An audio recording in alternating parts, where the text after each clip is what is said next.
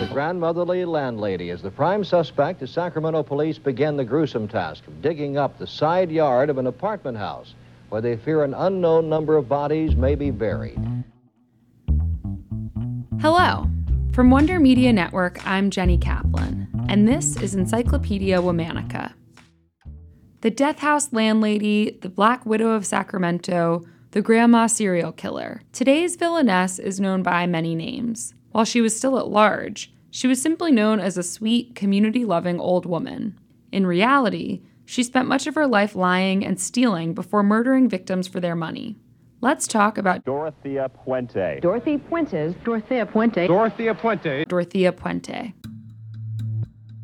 Dorothea Helen Gray was born in 1929 in Redlands, California.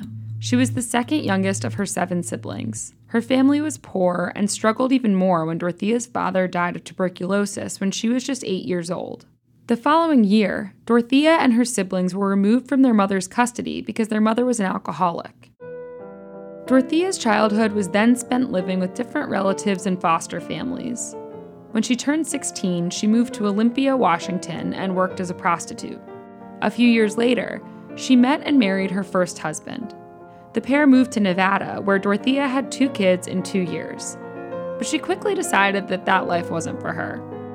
In 1948, she put both children up for adoption and divorced her husband. She moved to San Bernardino, California, spent a few months in jail for falsifying a check, and got remarried. Dorothea and her second husband moved together to Sacramento.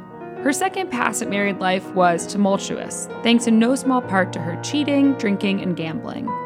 And she got divorced again in 1966. In 1968, she met and married Roberto Puente, her third and final husband. They too separated in 1969. That same year, she opened her first boarding house. Dorothea's boarding house earned her a place of respect in the community. She housed alcoholics and drug addicts who no one else would. She gained a rapport with social workers for helping with such cases, and further bolstered her reputation by donating money to local political campaigns and charities. She met multiple California governors, including Ronald Reagan, and she claimed she met Vice President Spiro Agnew and Clint Eastwood. But underneath its altruistic facade, Dorothea's first boarding house was a much darker place. She stole her tenants' benefits checks by forging their signatures.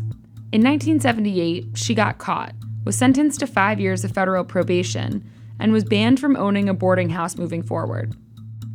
In 1982, Dorothea's business partner and roommate, Ruth Monroe, mysteriously died from an overdose of codeine and Tylenol. Dorothea claimed that Ruth was depressed, and authorities officially ruled the death a suicide. But Ruth's family disagreed and suspected that Dorothea was responsible.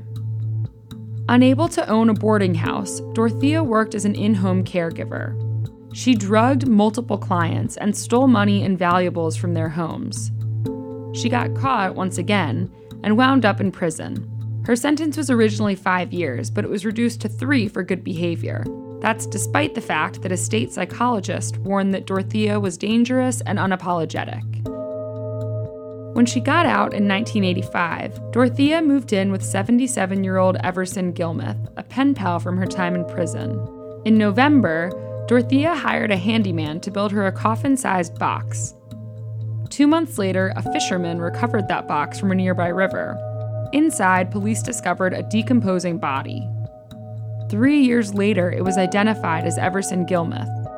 In the meantime, Dorothea impersonated Everson in letters to his family and collected his pension. The following year, Dorothea opened her second boarding house. Again, Dorothea read tenants' mail and stole their Social Security checks. In 1988, one of Dorothea's tenants, Alvaro Montoya, disappeared. When Alvaro's social worker reported him missing, police visited Dorothea to question her. They found disturbed soil in the backyard and discovered 7 buried bodies. Good evening, everyone. It happened around 10 o'clock this morning when Sacramento police went to a house at 1426 F Street.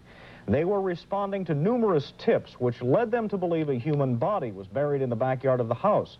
It turns out the tips were right. Neighbors of the F Street house described Dorothea Puente as an eccentric but caring person. She's a very good person. She's nice to everyone. While Dorothea wasn't initially a suspect, she fled to Los Angeles, rousing suspicion. Dorothea, I know if we dig, we're going to find more. I'm an old lady. I have never killed anybody in my life. Then who did kill somebody, Mr. McCall? She was eventually charged for 9 deaths, including the deaths of Ruth Monroe and Everson Gilmeth. She was found guilty for 3 of the murders and received 2 life sentences for her crimes. Dorothea maintained her claims of innocence until she died in prison in 2011. She was 82 years old. Dorothea Puente's meek, motherly demeanor masked her horrific penchant for crime. When her actions came to light, it astounded the nation. Join us tomorrow for the story of another shocking villainess. Special thanks to the one and only Liz Kaplan, my favorite sister and co-creator. Talk to you tomorrow.